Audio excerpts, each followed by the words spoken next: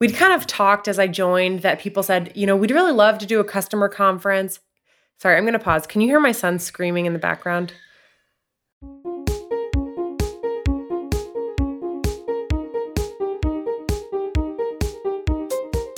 Hello, and welcome back to In Person, brought to you by Bizzabo.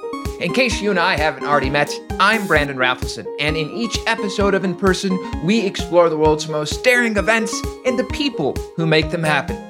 Today, we are on the move with Jessica Vogel from Movable Ink, an organization that helps digital marketers create personalized visual experiences across email, web, and display.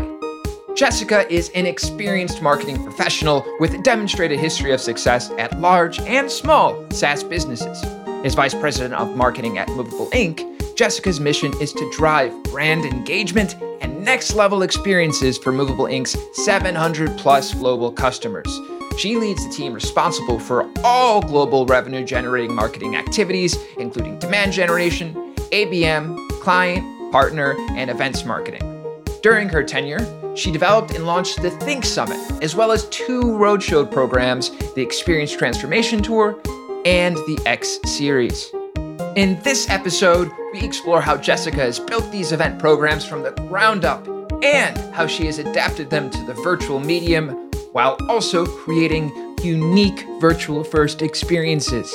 We then discuss the psychology of snackable content, breaking the ice with virtual attendees to create meaningful networking sessions, how events can be a kind of therapy, and how Jessica and her team are thinking about adding in-person events back into their portfolio alongside virtual.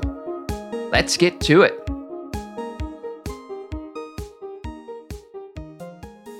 Jessica, I know you have a background in SaaS marketing and economics, and today you are leading the marketing and events team over at Movable Ink.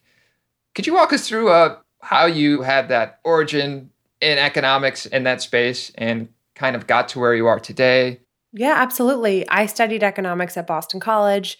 I was really interested in financial services, but as I kind of got into my later years of college, I thought that I wanted to do something that I would be able to apply creativity as well. So I ended up interning for an investment research company called themarkets.com as a marketing intern. This was back in 2006, 2007.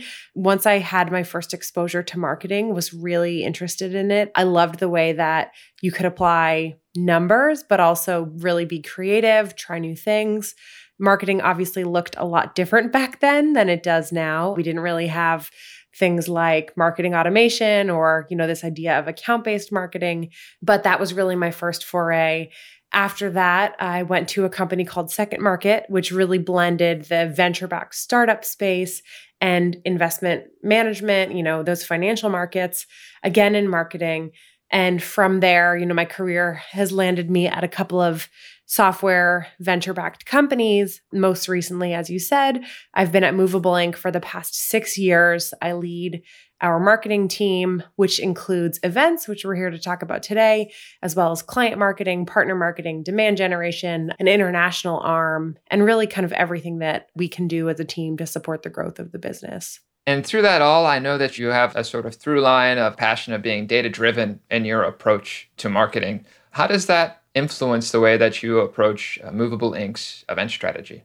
So I think one of my, mantras as a marketer is that as much as I can, I want every single touch point program to be better than the last. I don't really consider anything sacred. I think for events, how that's translated is my team is really data-driven in the way that they think about how we optimize our programs. When I say data, sometimes that's quantitative. We do a survey and we ask an experience score.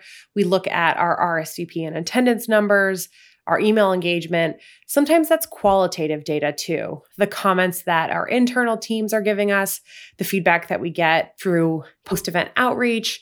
And I think that really why that's been so helpful as we've evolved our programs is we're always really thinking about how we can make that next touch point that we have with our customers or prospects better, whether that's through, very technical things like I had issues logging onto a Zoom, or that's something that's like, this amount of time is great, or once I get past 5 p.m., I'm with my kids. Like, let's not try to plan for that. So I think that, in both in-person and virtual events, we've really tried to use data as much as we can to make sure that we're delivering our audience what they want and expect from an event. I really appreciated what you just said there about that qualitative feedback as well, especially as we're all adapting to virtual events. It's like a whole new world for organizations, but also the people attending these events. Are there any key takeaways that have sort of popped out from this past year of moving to virtual? For us, optimizing for time has been one of the hardest things to figure out. We, as event marketers, like if we're delivering this amazing wine and cheese and music experience, we want to fit it into this perfect 45-minute bucket, to get the most out of everything. Whereas sometimes our attendees, they're fine devoting 15 minutes and kind of speeding through it. They get a touch of the experience, but they really want to focus on the content, or they want to have more time to network. So I think that that's one of the things that data has allowed us to let go of the reins a little bit and realize, there's some things that you can quote unquote rush. There's some things that we really need to make sure that you allocate time for. So I think that's been one of our interesting learnings. To take a step back to when you first joined Movable Ink, I know that one of the big projects that you were tasked with was launching the Think Summit, which is a flagship event produced by Movable Ink.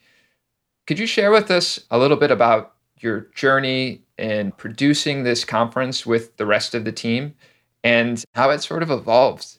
Yeah, so that was one of the most transformative experiences of my career. When I started at Movable in 2015, in my onboarding conversations, many people had said, we'd love to do a customer conference. That was kind of the extent of how far that went. And so I was really tasked and had the opportunity to envision like soup to nuts. What does that mean? Everything from naming it to helping the brand with our internal design team, figuring out the format. Even back then, one of the things that I felt strongly about being an attendee at so many marketing conferences was I didn't want it to feel like a traditional trade show or just an event that you kind of sat there and had people speak to you all day. So our first event in 2016, we hosted at the Dream Downtown Hotel. Visually, the brand was very different than I think a lot of the conferences that you go to. We tried to incorporate a lot of surprise and delight, musicians, magicians, some great fun and food during the day. And since that event obviously was our smallest with around like 100, 125 attendees, we really got a taste for what this could look like in the future. One of the first things that we found was it was very valuable for our customers to hear from other clients on what they had done with Movable Ink, not just this was an email campaign and this was the updated email campaign, but what was the thought process that went into it? Who was involved? We kept all of our content short and snackable, 15 to 20 minutes, and we hosted this event in one day. So we had, tremendous feedback from the entire audience that came, and we realized this was obviously a program that we wanted to keep going, but also it was the inspiration for one of our roadshow events, which I'm sure we'll speak to a little bit later as well. In the years that we've hosted it, so our last in-person was in 2019, we had 750 people attend. So obviously the event evolved into something a lot bigger. But one of the things that, we've tried to stay conscious of was that we didn't lose the feel of that kind of like intimate, exclusive, fun, different event that, the people that had come to Think Summit over the years had come to expect. We did start to see a lot of repeat attendees who, it was fun that they would share their experiences too. Like, I was at the first Think Summit with the double rainbow on the roof of the Dream, but that we had kind of created this larger community through that as well. So I think that we did a great job there. And then in 2020, obviously, we had to change course. What that looked like for Movable Ink, we renamed or rebranded as Rethink, trying to, rethink the way that you're approaching your marketing program, but also a fun play on our existing brand. We had, I think, over 2,000 registrants for this virtual event and over 1,000 live attendees, which we were really proud of.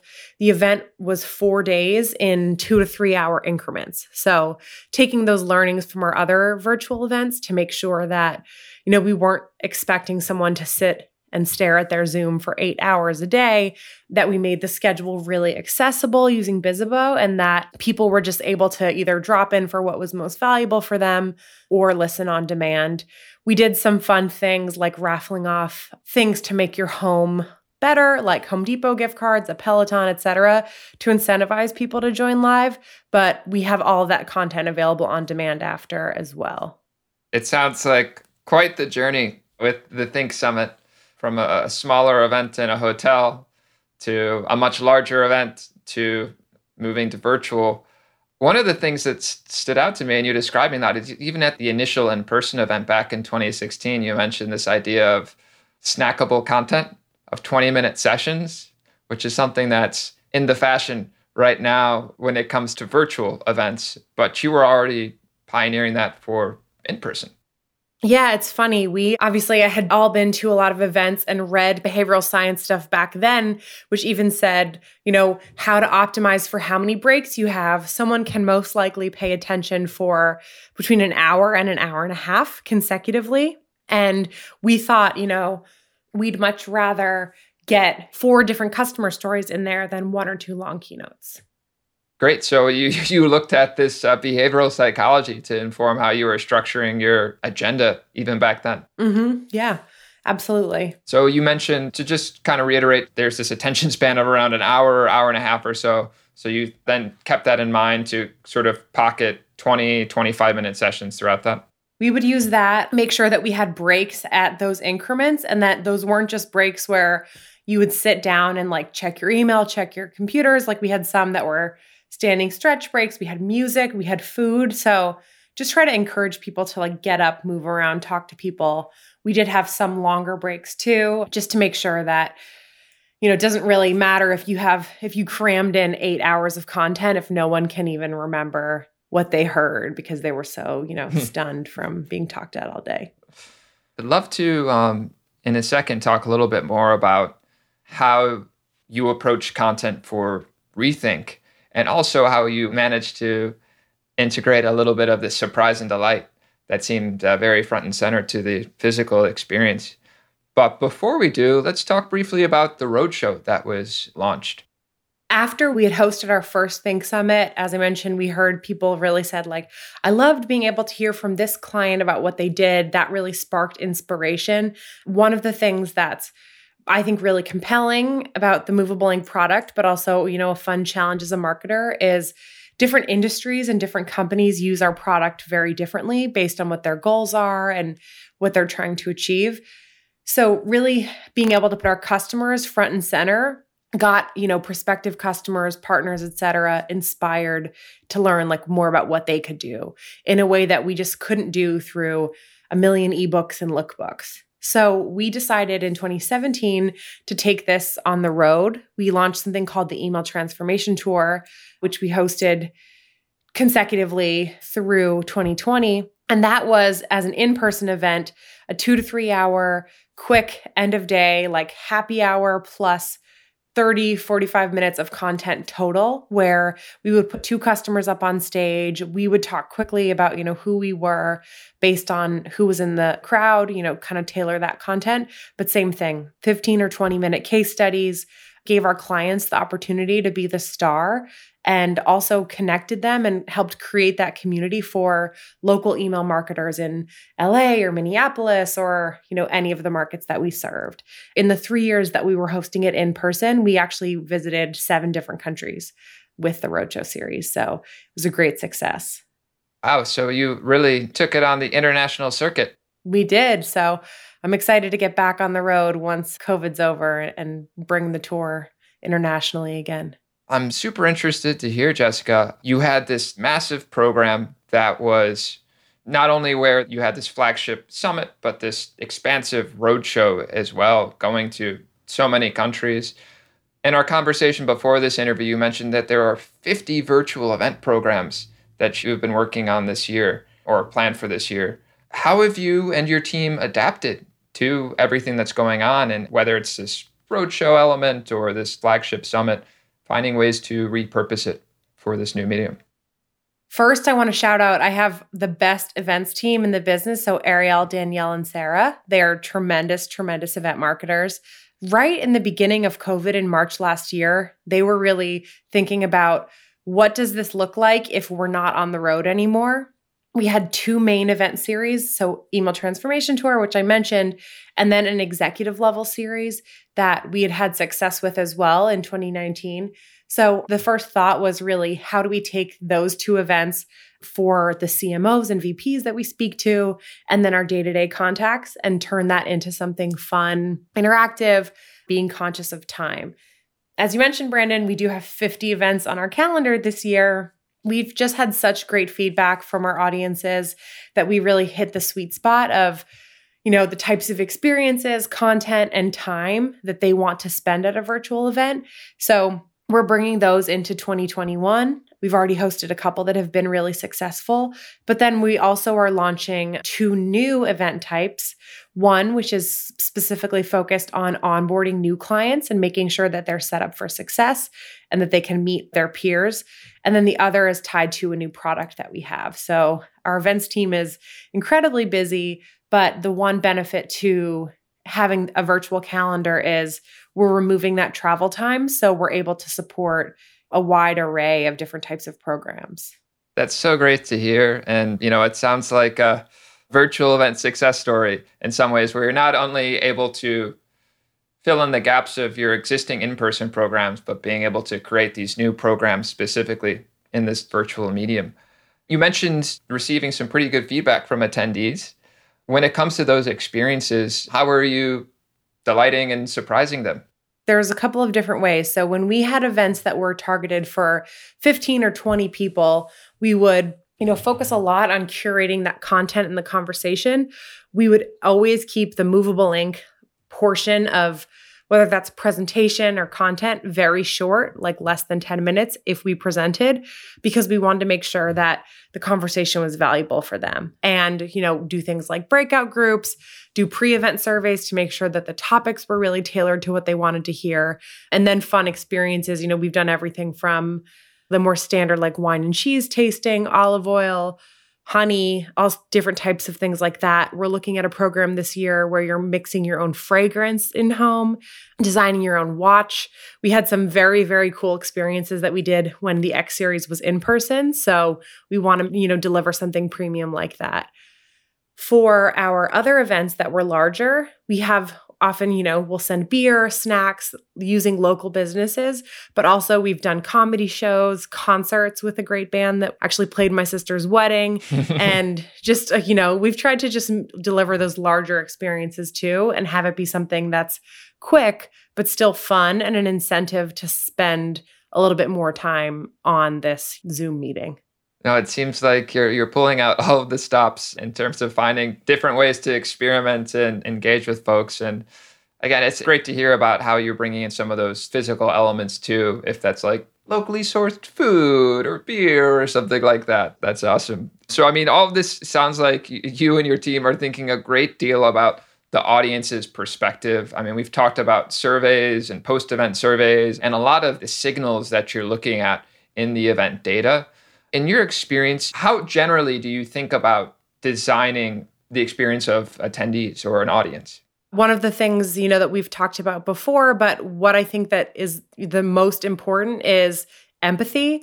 I think being a marketer in any specific function, you really need to be empathetic to your audience, but trying to think about, based on surveys and feedback, what you understand that they're looking for, but also based on your own experience. We have, some different diverse perspectives on my marketing team. I have a small child that you might have heard earlier screaming. And so for me, if I'm invited to a virtual event, my expectations or my hopes are that it might be shorter or it might be done by the time that my workday is done. There's other people that might be looking more towards, a happy hour or networking opportunity. And I think that the only real way to figure out what works best for what audience is to test that and just try to understand and optimize for as much of the group as you can. I think that for all of our experiences, we also try to tailor things like having an option for someone who's a drinker versus a non-drinker, or if it's, cheese tasting, like someone who doesn't have dairy. So as much as you can find a common denominator for those experiences too, and not make someone feel like they're there, but they're not really able to partake. So I think that that's been one of the things that we found that's important too. And just understanding we're all on Zoom or on calls most of the day. And, how can you make your event feel different, but also understand and don't be offended that someone doesn't want to, sit on the phone with you for 2 hours. We spoke about the role of content in the in-person events. And we also spoke about how you and your team are being conscious of time and really trying to empathize with your virtual attendees. How has content shifted from in-person to virtual? I think that content becomes even more important in the virtual event space. I'm sure as marketers, no one ever wants to think that their event content was great, but there might be ways, to razzle dazzle that can kind of balance for content that is maybe too high level or not exactly what an audience was looking for when you're in person, things like swag and the branding and the people that you're meeting. So I think for our virtual programs, we spent so much more time on really curating what that content looks like. So my team is reading things like Forrester and Gartner and analyst reports to understand what are the trends that this audience cares about. We try to really stay on top with our client experience team and hear what concerns are you hearing from clients? What are they thinking about? For both our roadshows and our virtual conference this year, we've typically made Movable Ink, I think, the starring player in the story. For Rethink, our conference, we changed this up completely. So we were kind of, I'd say, a supporting actor in the customer stories, but we really focused it much more on the narrative themes of customer behavior has changed and people are on their mobile devices more. And how are you thinking about retaining new segments of audiences? What does it look like to be an inclusive marketer amidst all of the turmoil that's happening in the world? So we really shifted our content to focus more on the stories that we wanted to tell. And we weren't sourcing speakers based on who has the best ROI with Movable Ink. We were sourcing speakers based on who had great stories to tell. And I think that based on the ratings across all of our event content, they were much higher this year on our surveys than in years past. I mean, we still had, decent results, but I think that our audience really appreciated that we were focused on using their time in a way that helped them get what they wanted to out of the event. Another challenge that I know a lot of organizers, event producers, event marketers are facing is around networking and creating opportunities for attendees to connect with one another. I mean, we did some research on our side where we surveyed over 700 different attendees of both virtual and in-person events. And it seems like there's, from that attendee perspective as well, it's really felt that there's that gap when it comes to networking. Could you share a little bit about, what you and your team at Movable Ink have done to sort of mitigate this gap in the virtual space? One of the things that you see with in-person events is that there's this kind of forced networking that's happening. You're in a room, you're sitting next to someone, you don't really have a choice but to look up and kind of meet them. With virtual, I think what's challenging is that everyone really has an appetite to network, but the experience can sometimes feel clunky. What we've seen a lot of is that sometimes it can take a long time for a conversation to get flowing, but once it does, people are so sad when we have to cut the group conversation off. So I think that one of the big things is just figuring out how you can warm up an audience or your attendees and kind of get them more comfortable. One of the things that we've used is a tool called Icebreaker, which is basically just one-to-one, you get matched with a random person. You can flip through some table topics style cards, which can be either work-related or just personal, what was your favorite quarantine purchase? We found that running those icebreakers for even just 10 minutes had people so much more likely to want to engage in the group conversation. If you're in a group room with 10 people, it's kind of that awkward experience of okay, I'm going to unmute. Okay, you go. Ooh, no, oh, you go. Okay, sorry. So I think that really getting people comfortable right off the bat with talking is one of the things. Just doing different things like that, fun questions to facilitate the conversation. And I think as those conversations get flowing and everyone finds their groove, then it doesn't feel as awkward, but it's kind of starting things off on the right foot is really key to having good conversations. I think the other side is we've tested both using, slides in breakout groups and not. And I think you kind of have to remove that element of we're presenting at you, like, here's some facts, let's talk about it, and just make it kind of a more open conversation. Even with our events that we have a list of questions, I always preface it by saying, these are the topics that we think you'd be interested in talking about based on the survey, but this event is for you. And if this conversation takes another direction, then that's absolutely what we should focus on and the path we should go down. It's lovely to hear that focus on interaction in the different sessions with the attendees, and also that icebreaker, really priming folks to be a bit more social in a virtual space where it can be a little difficult to do that, especially when you have to juggle mute buttons and so on and so forth. Yeah. How do you think COVID has really shifted the way that professionals in the events industry communicate with one another? One of the things that I think about as, marketers and event professionals, COVID was a kind of a great equalizer in the way that many of us were dealing with the exact same professional challenges, and things were changing every single day. We were trying to figure out how to best approach those challenges. I think that one of the things that I saw in the groups that I'm a part of is that people were much more willing to share what that looked like. Whereas in the past, we might hold things close to the chest and be like, well, this is our proprietary formula. And I think that was really important because as a small team, you're not going to learn everything that you need to learn in a vacuum. And I think that doing that knowledge sharing, with our partners, with our clients who were planning events, that was really valuable, I think, to both us and the people that we were sharing with. I think that, one of the other things is just, what does this look like in the future? When are you hearing that your clients might be willing to go back to an in-person? What does hybrid look like? This idea of hybrid events is something that's been spoken about a lot, but at least in the United States, I haven't seen this done yet. So I think it's kind of all of our best guesses of what might work and just, having dialogues there. That's been one of the things that I've thought was really helpful. We heard from our customers too on our events that they were more likely and willing and open to share. Then I think in the past, especially at large companies, people would be much more guarded about their internal challenges or hierarchies or kind of what was going on. And you might have mentioned it, but why do you think that is?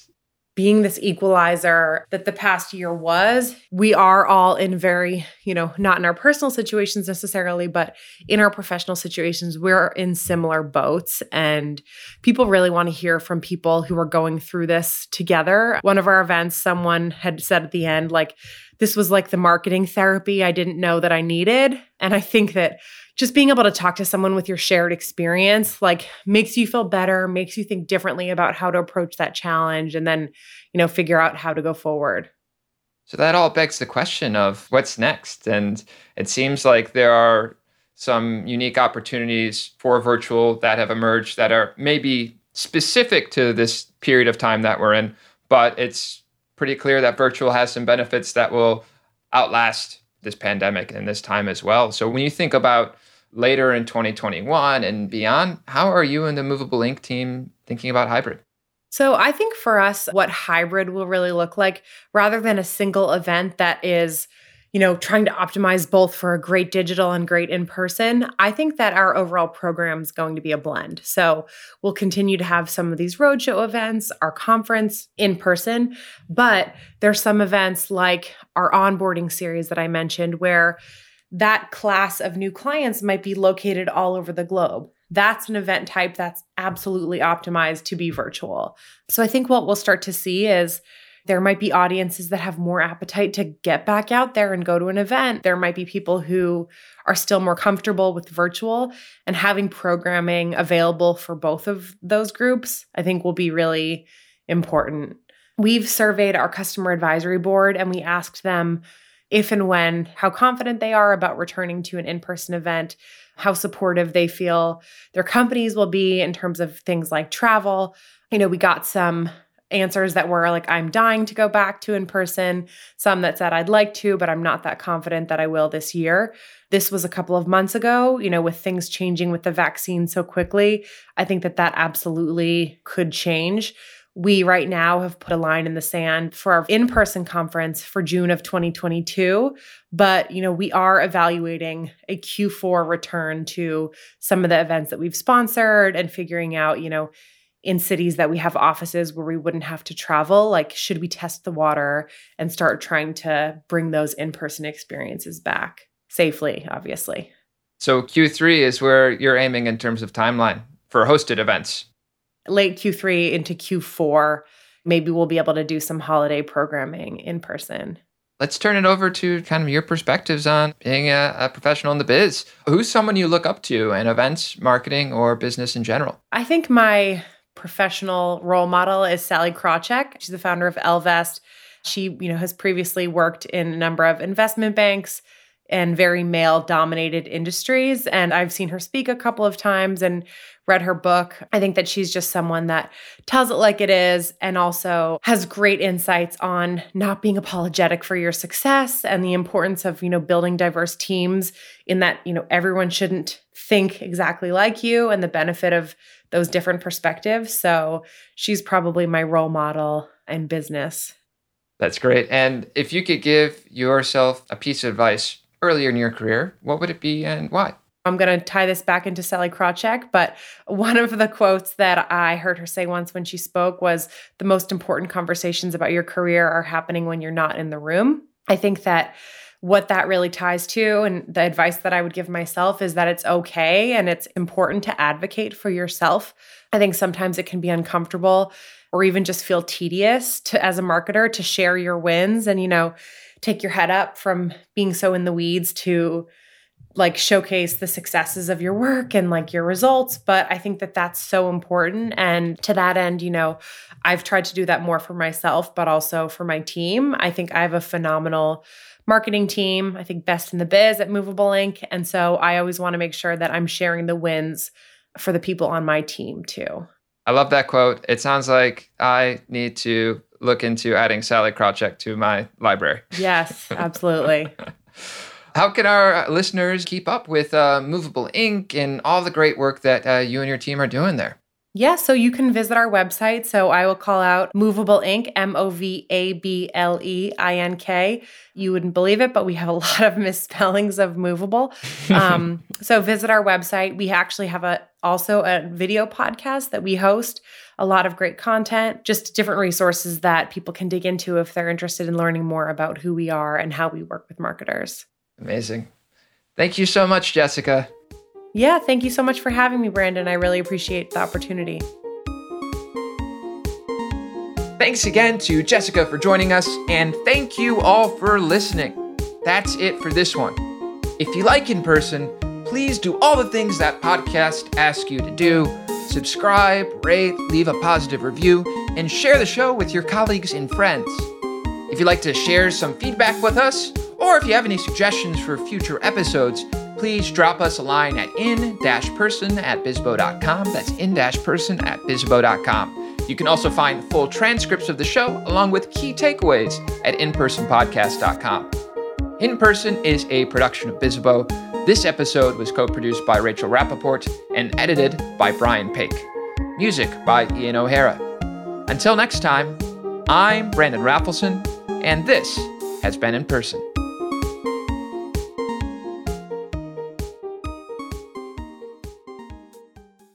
Top Taylor Swift album. Album?